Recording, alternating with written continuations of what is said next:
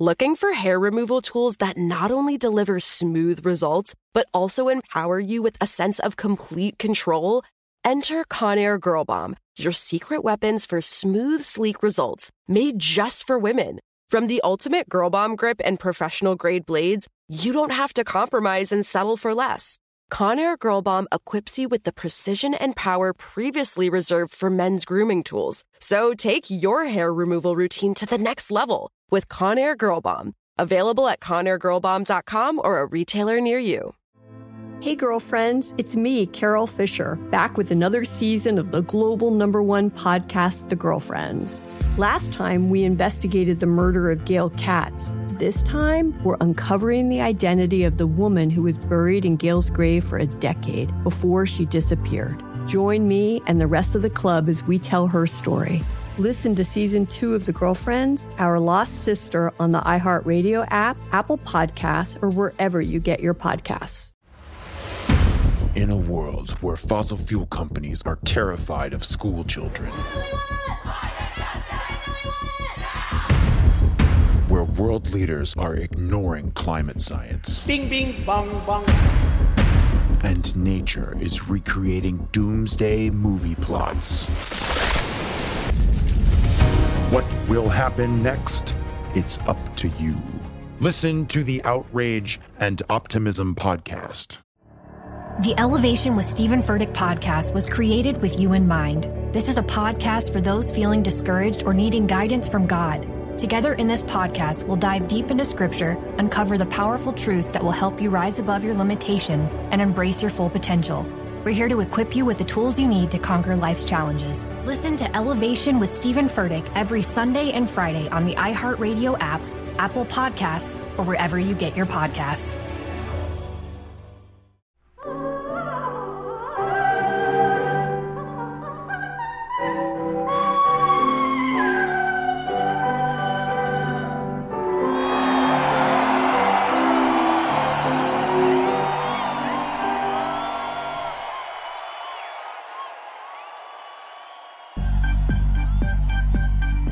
Hello. From Wonder Media Network, I'm Jenny Kaplan, and this is Womanica. This month, we're talking about mischief makers, oddballs, chameleons, and nonconformists, queens of quick wit. Today, our story takes us to New York City, October of 1944. It was the morning after a beloved New York opera singer's first ever sold-out performance at Carnegie Hall. The reviews were starting to roll in. The New York Sun read, "It was largely a recital without voice, for the tones Madame Jenkins produced were tiny to the point of disappearing." Earl Wilson of the New York Post wrote, "She can sing anything but notes." Critics were in consensus. She was the worst singer they'd ever heard. Let's meet Florence Foster Jenkins. Florence was born on July 19, 1868, to a wealthy family in Wilkes-Barre, Pennsylvania. As a child, her musical talents were treated as anything but a joke. She was considered a prodigy on the piano and even performed at the White House as a young girl. Her admirers affectionately called her Little Miss Foster, but her dreams of becoming a concert pianist were shattered as a teenager. Her father forbade her from pursuing a music career. Heartsick and indignant, Florence eloped with a man nearly twice her age, Dr. Frank Jenkins. The marriage was disastrous and ended after 3 years, though Florence kept Frank's surname after their separation. Frank also gave Florence syphilis, which stayed with Florence for the rest of her life. In the early 20th century, it was still an incurable condition. Florence was forced to take regular doses of mercury and arsenic to manage the disease. The treatment caused permanent hair loss, leaving Florence in wigs. When Florence's father died in 1909, he left behind a sizable inheritance. Florence and her mother used the money to move to New York City. Florence then wiggled her way into polite society by joining dozens of social clubs. She loved to serve as chairman of music, which allowed her to put on lavish musical productions. In 1917, Florence founded her own Verdi Club, which soon boasted more than 400 members. She was helped by the failed British actor St. Clair Bayfield, who became Florence's longtime agent and alleged common-law husband. He helped organize her various concerts and social engagements in New York City. At some point, Florence had suffered an arm injury that made it almost impossible to play piano. But her love of music never wavered. So she thrust herself into singing lessons, determined to reveal herself as a true operatic talent. Florence certainly was a revelation. Even before she opened her mouth to sing, she commanded attention with her elaborate, star-spangled garments. She put on vocal recitals at the Ritz-Carlton that featured ornate sets and multiple costume changes. She was especially fond of showering her audience members with flowers as she belted out arias. But the true attraction was Florence's voice. It wasn't just that she was a bad singer. It was that she insisted on performing some of the most difficult operatic pieces ever composed. Songs even the most well-trained sopranos would struggle with. When you listen to a recording of Florence's singing, you can't help but crack a smile.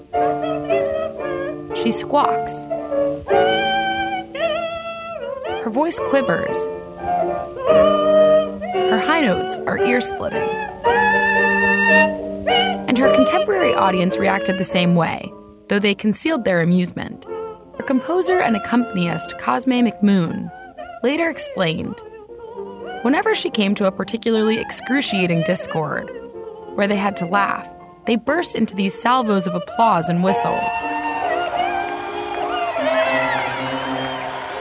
And the noise was so great they could laugh at liberty.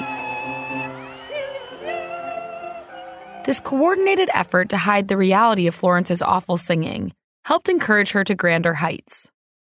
In 1941, Florence made a vanity record at a studio in Midtown. When she arrived in the booth, she did a test recording of Queen of the Night from the Magic Flute.